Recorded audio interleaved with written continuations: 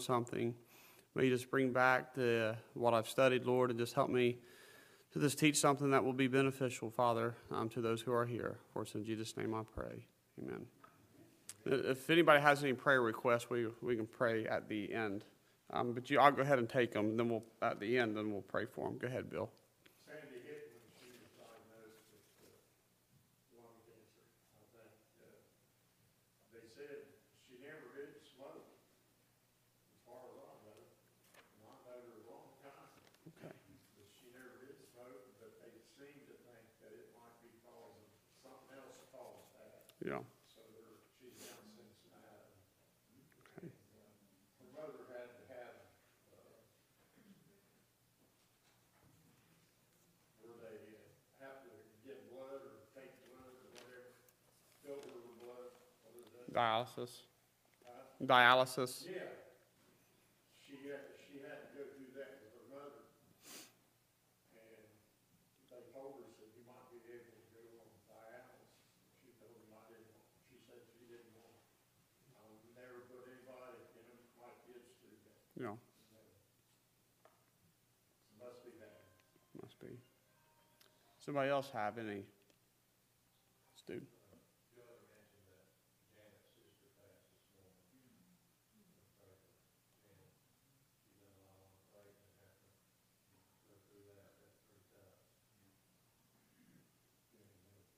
Him with the glory and honor.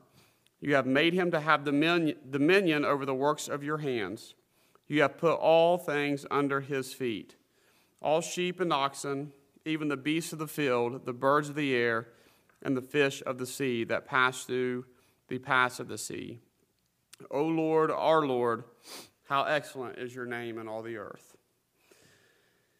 The other day when I was trying to figure out what I wanted to teach on this evening, I was just kind of praying about it and asking some people at work, what would you want to hear if you were going to come and hear something on me teach, what's going on through your mind. I had nothing that was pressing of any sorts that sometimes, I say that because sometimes when I'm reading and I'm studying, I'm like, man, I'd really like to share that next time I'm teach or whatever it may be. But I didn't really have anything, so I just kind of started flipping through, and I decided I wanted to do something in the Old Testament.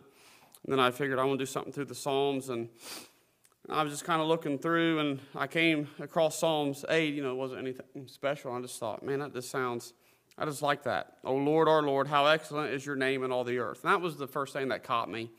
So I stopped and I settled on that, and then I wondered if I should do that, and then I figured it was 6:55, so I probably had to go ahead and go with it by now, you know what I mean? Can't change it up now.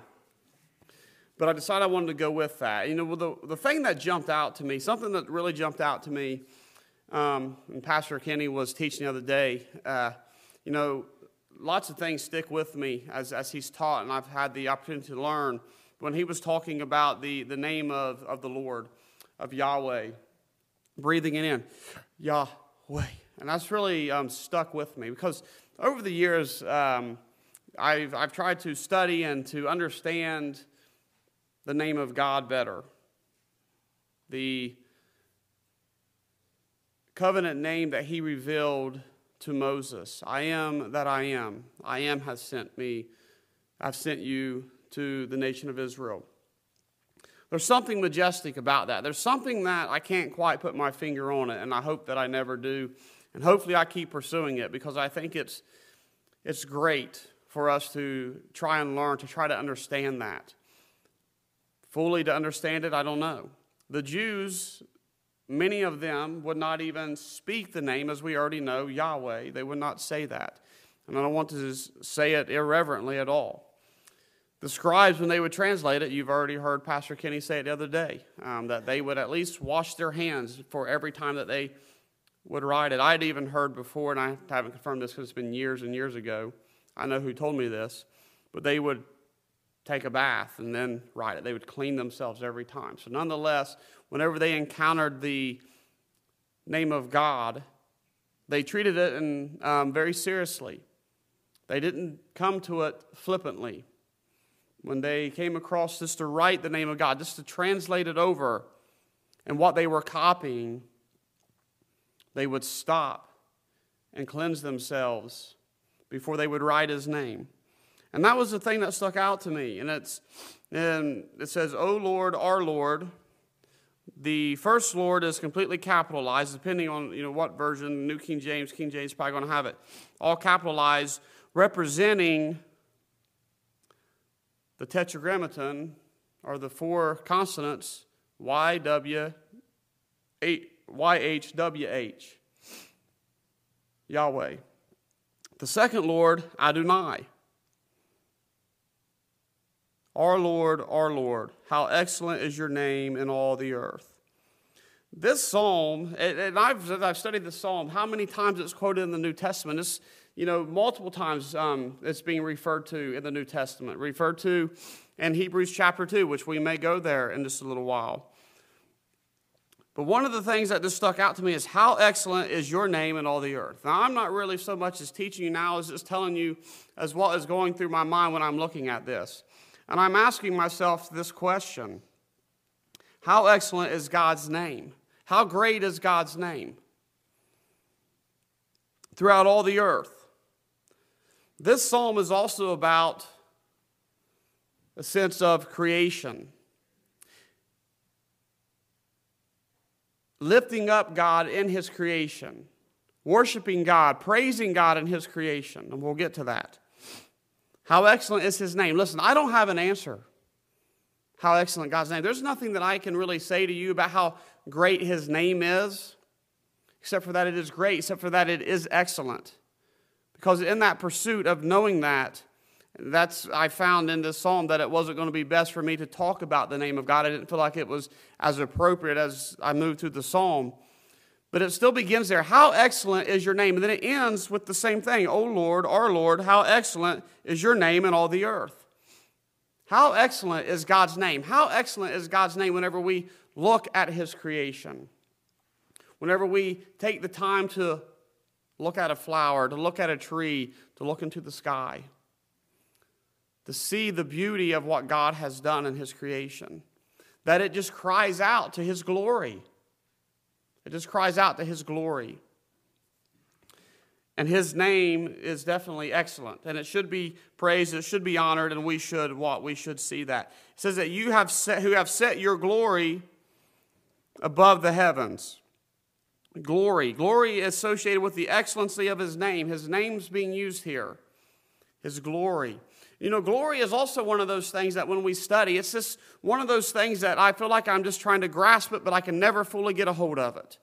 What is the glory of God? What is it? What does it mean? The physical manifestation of God's perfection, his righteousness, his holiness. The idea in studying this word and understanding it over the years, it has a weightiness to it. It weighs you down. What does the Bible teach us? No man can see God and what? Live. We can't stand before the fullness of God and live. It would kill us. We couldn't withstand that in our mere human bodies. That's why I also think that if we're raptured out of here, in the moment, in the twinkling of an eye, will be changed. In other words, I think it is referring to that we have to be changed and be supernaturally prepared to withstand the glorious Jesus Christ. Because we couldn't withstand him in our bodies now. Now, think back for just a moment. Moses, when he went up onto the cleft of the rock, what did he see? He didn't see God's face. What did he see? God had hid him in the cleft of the rock. And as God passed by, the Bible uses anthropomorphism. That's a big word I think most of us know, assigning human characteristics to something. God trying to communicate with us. Got to see his what? His hind parts, just a small part of him. And then what happened to Moses? His face was shining, reflecting just a bit of the what? Of the glory of God. Go even a little bit further. You go to Isaiah chapter 6, one of my favorite Old Testament chapters. Who's sitting on the throne? Jesus Christ. How do we know that for sure? Because John tells us that it was Jesus who was sitting on the throne when Isaiah saw his glory. That's what he says. When he was high and lifted up. But something interesting about that whole vision that Isaiah has, he doesn't describe the person necessarily and fully who was sitting on the throne. I saw the Lord sitting on a throne, high and lifted up, and the train of his robe filled the temple. You don't get a description of the one who's actually occupying the throne, because he didn't get a full glimpse of the glory of God, because we could not withstand it. It weighs us down. We can't stand in the unveiled, if you will, presence of God unless God himself somehow strengthens us. But at times, God has allowed humans to see a glimpse of what? His glory. To see his holiness, to see it manifested on the outside. Moses got to see it. Isaiah saw a bit of it. The Mount of Transfiguration, who got to see it? Peter, James, and John saw a glimpse of it. They saw it. And it says that his glory is above the heavens. It is infinite. It is the physical manifestation of the greatness, the holiness, the righteousness of God. And we're just beginning to go, what? Towards it. I've heard preachers say that whenever we get to heaven, the first time that we see God, it will be inexplainable. There will be no words for it. But every time that we look upon him, it'll be as if we are looking upon him for the very first time, because he is so infinite, he is so great, that we will never exhaust the greatness and the glory of our God. We'll never get there. And that's great. That's like that years ago. So let me see. Probably 2008, 2009, I started studying. I came across, really studying the name of God. And that's been, how long ago has that been now? It's been a long time. I'm still not there. I still am interested. I was still thinking about it, and I still go throughout the day saying, Yahweh. Yahweh. And how it humbles and how it just does a wonder in our heart and mind. Hopefully. Out of the mouth of babes and nursing infants, you have established or ordained strength. This is interesting. I was thinking about this. Out of the mouth of babes, nursing infants. Now, that's kind of hyperbole, because how many of you have babies at one point in your life in here when they're pretty well infants? They don't talk. Not with words, do they? Unless they're extremely smart and a genius. I don't even think that even genius babies talk that early. I mean, they said it took me at least a month. I mean, anybody else any sooner?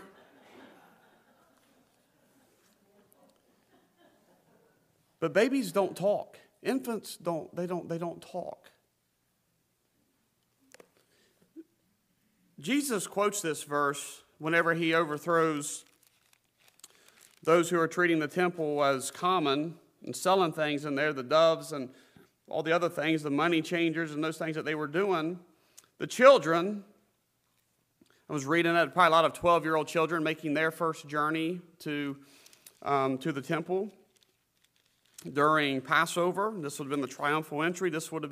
He would have been overthrowing the temple right days before he goes to the cross. Not overthrowing the temple, cleansing the temple. He tore the veil of the temple a few days later, and then 70 AD, the temple was overthrown. But those children were crying out, Hosanna to the Son of David. And the religious people, the Pharisees and all them, they were mad. The Bible says they were indignant. And they said to him, do you hear what these are saying?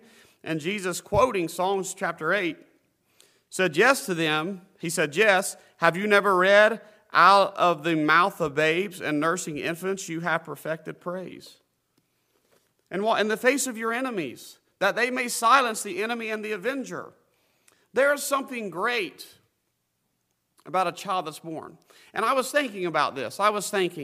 This is hyperbole. I get this, what is being said here. This helpless child and this enemy, this adversary, this avenger, who thinks he's so self-reliant and he's so strong and he can do all these things and he can rail against God and he can kill God's people. And this baby who was so helpless,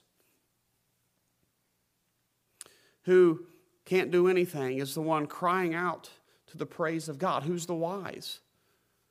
The Bible teaches us in 1 Corinthians, professing themselves to be wise, they became fools. That he's used the foolish things seemingly of the world, the foolishness of the what? The preaching of the cross to confound the wise. Here's this baby. And I was thinking about this. I really was thinking about this when I read this. We're born, the imago Dei, the image of God. It's marred. We're sinful. We're sinners. It's not where it should be. And this talks about that. We're fallen. We don't exercise a dominion over this world like we should. But when that young child comes into this world, there is something great about that. Amen. There is something great about that cries out to the glory of God. In the face of all those who accuse and come against us, there is something great and marvelous to that created life. And in that young child, that baby, without words being spoken, is speaking to the marvelous grace and glory of God.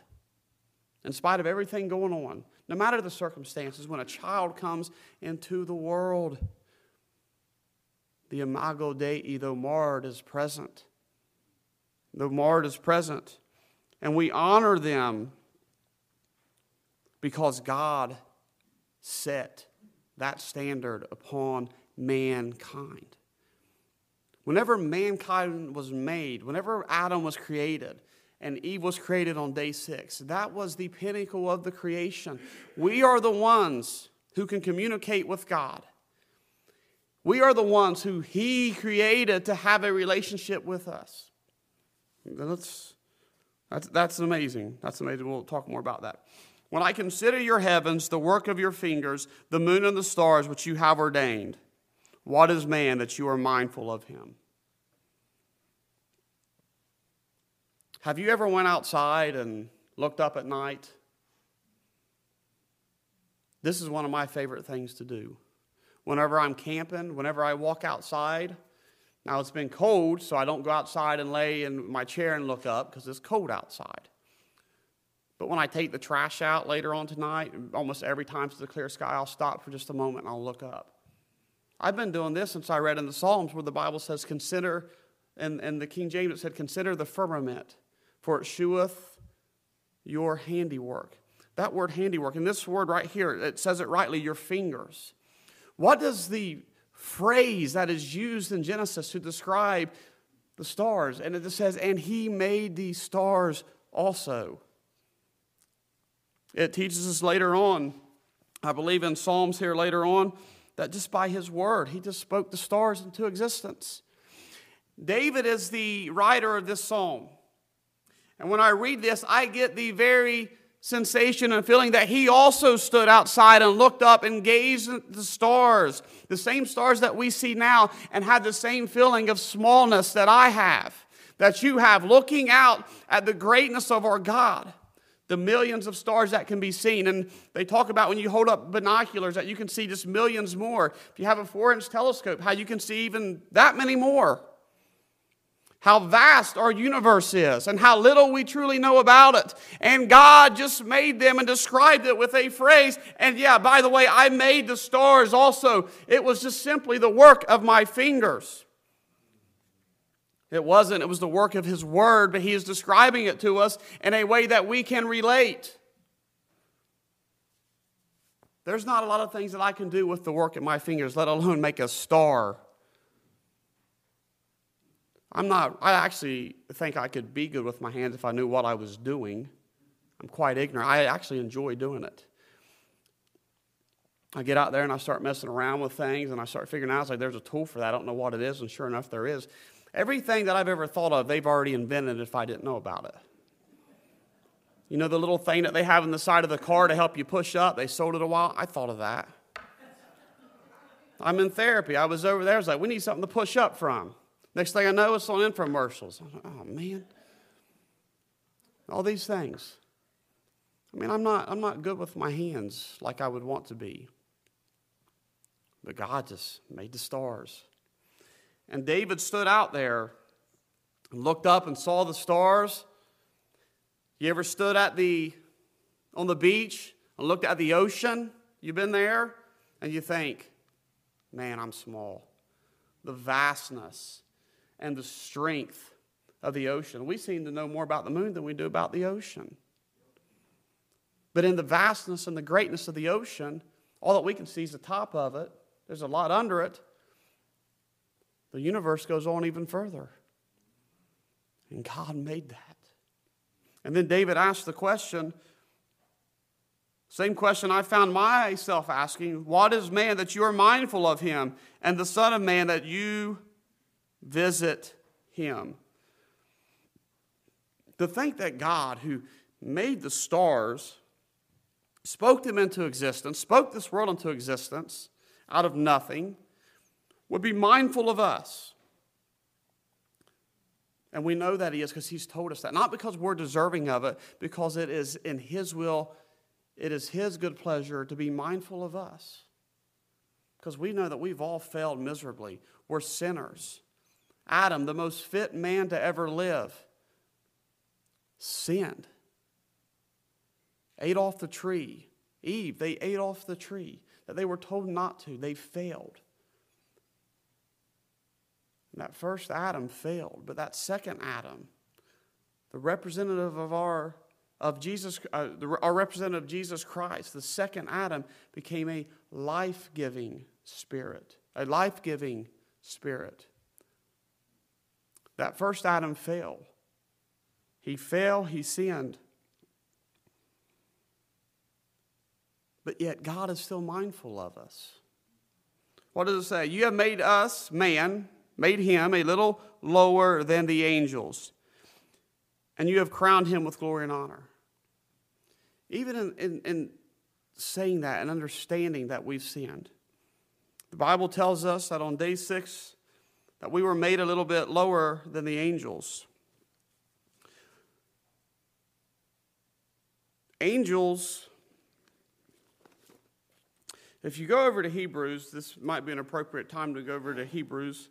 I don't want to teach through Hebrews in this here, because I don't want to be too long, and I just want to be a few minutes. You know, the first part there in chapter 1, it talks about the superiority of Christ over the angels.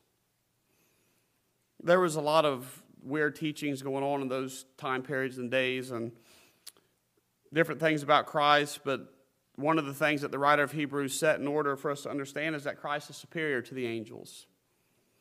Then he walks over here in chapter 2, and he talks about the fact that when Christ put on human flesh, when God became man, that for a time and a way that we have to understand that he was what? Made lower than the angels, or became lower than the angels. I don't think made would well, that's the word used here, but I don't want to confuse any words there with what's going on here. It quotes Psalm chapter 8. Hebrews 2 does. What is man? I'm going to read this to you. What is man that you are mindful of him, or the Son of Man that you take care of him? You have made man, him, a little lower than the angels. You have crowned him with glory and honor, and set him over the works of your hands. Now, I'll flip him back to Psalms. I'm in chapter 8, verse 6. You have made him to have dominion over the works of your hands. Follow me for just a moment. God said in Genesis, whenever he created us, that we were going to have dominion. What did he have Adam do? What was one of his first jobs? To name all the animals. He put man, and I'm talking about man, we were supposed to be, if you will, in charge of that. Over the birds in the sky, over the ones that creep on the ground, all the animals on the ground, and the fish in the sea. We know that relationship, because of sin, is not where it should be. We see that when we walk outside. There is a lot of conflict between man and animal today, between man and beast. God gave us dominion over the earth in that way. But we sinned, we fell, and we have miserably fallen at that job, at that title, at that command that God gave to us. We've miserably failed at that. We failed. But it says that you put all things under his feet, all sheep and oxen, even the beasts of the field, the birds of the air, and the fish of the sea that pass through the paths of the sea. You have to see two things. Made lower than the angels. Some different versions actually translate the word angels there because it's the word Elohim. I don't know if that's how you pronounce it. Bryce might know how to pronounce that old word. That's the word for God, the plural. Some of them actually use the word God there. Some of them use the word divine. Made him a little lower than the angels. And you have crowned him with glory and honor. You give him dominion. Now it says this here. You have crowned, and back in Hebrews chapter 2, verse 7, you have crowned him with glory and honor and set him over the works of your hands. You have put all things in subjection under his feet. All things in subjection under his feet. Under man. For in that he put all in subjection under him, he left nothing that is not put under him, but now we do not yet see all things put under him. We haven't seen all things put under man. We're not over top of everything. Angels are a very highly created being, a very highly created creature, and at the end of the day, that's what they are, is a highly created creature with powers not like me. But the Bible tells us in verse 5 of Hebrews 2, for he has not put the world to come of which we speak in subjection to angels. Who's he put the world? Who's going to rule with Christ in the future kingdom? Man is. Not the angels. Christ did not die for angels. We know that there's fallen angels. He did not redeem angels. He didn't redeem animals. He redeemed one creation. The descendants of Adam. The descendants of Eve. Descendants of Adam and Eve. He died to redeem us. In this sense of this creation and this greatness and this vastness of all the stars, of the greatness and the power of the sun, the glory of the moon, the vastness and the power of the ocean, God is mindful of you and I. We are the ones that he desires a relationship with. Verse 9 in Hebrews 2 says, but we see Jesus, who was made a little lower than the angels for the suffering of death, crowned with glory and honor, that he, by the grace of God, being the second Adam, might taste death for everyone. Christ becoming man. Being the man that will ultimately be the one to sit upon the throne and who will put all things under his feet. Christ being the one who will sit on the throne and in that kingdom will rule over this world and his millennial kingdom. Restoring the relationship of man to creature or beast of this earth as it should have been from the beginning. 1 Corinthians chapter 15, verses 27 and 28 also quote from this psalm, talking about the day and the time when he puts all things under his feet. And the last enemy that is destroyed is death. He puts all things under his feet. Jesus Christ, God in the flesh, is the man and the one who will rule with his dominion over this world. He is the man who will rule and defeat all of our enemies, and he's already done it by his death, the burial, and resurrection on the cross, and we are just awaiting for the time, the future consummation of that reality. And then, not only that, but mankind, the people that he created, that he turns and he looks at, that he is mindful of, will stand beside and rule with him. In what capacities? I don't know all the capacities. But what did he teach us? What did he say? You've been faithful over a few things. I'll make you ruler over many. He taught us that in his word, that we be faithful over a few. He's going to make us ruler over many, of many things. We see that in Revelation. Men. And I'm saying that just, I don't know all the rules and ins and outs, who and how we're going to rule. I just know that we're going to rule beside him. We're special because God said that we're special. Listen, I love my dog. I really do. I love my dog. I love Zeke. I love the cat. Eli's not here. I kind of regret getting the cat, okay? I love the cat. And he's really settled down, but he was a terror. But I love the cat. I love animals. I love going out and seeing things outside. I love waterfowl. I used to go duck hunting. I know. I love waterfowl, and it's the beauty of those birds and seeing them. I just love that stuff. I love looking out and seeing the stars. But it upsets me every time I hear somebody talk about how this animal, this dog or this cat is worth more than a man's life, a woman's life, because this person's over here doing this or that. No, Jesus Christ did not die for my dog. He died for men. He died for us. He died for the one that he set his image on. We are the ones who he desires a relationship with. Doesn't mean I want to go out and be mean to the animals and things. I want to respect them and his creation. But he died for us. That says it all. You want to know what's the most important thing that he made in this creation, what he thinks about it? He died for you and I. He gave his life for us.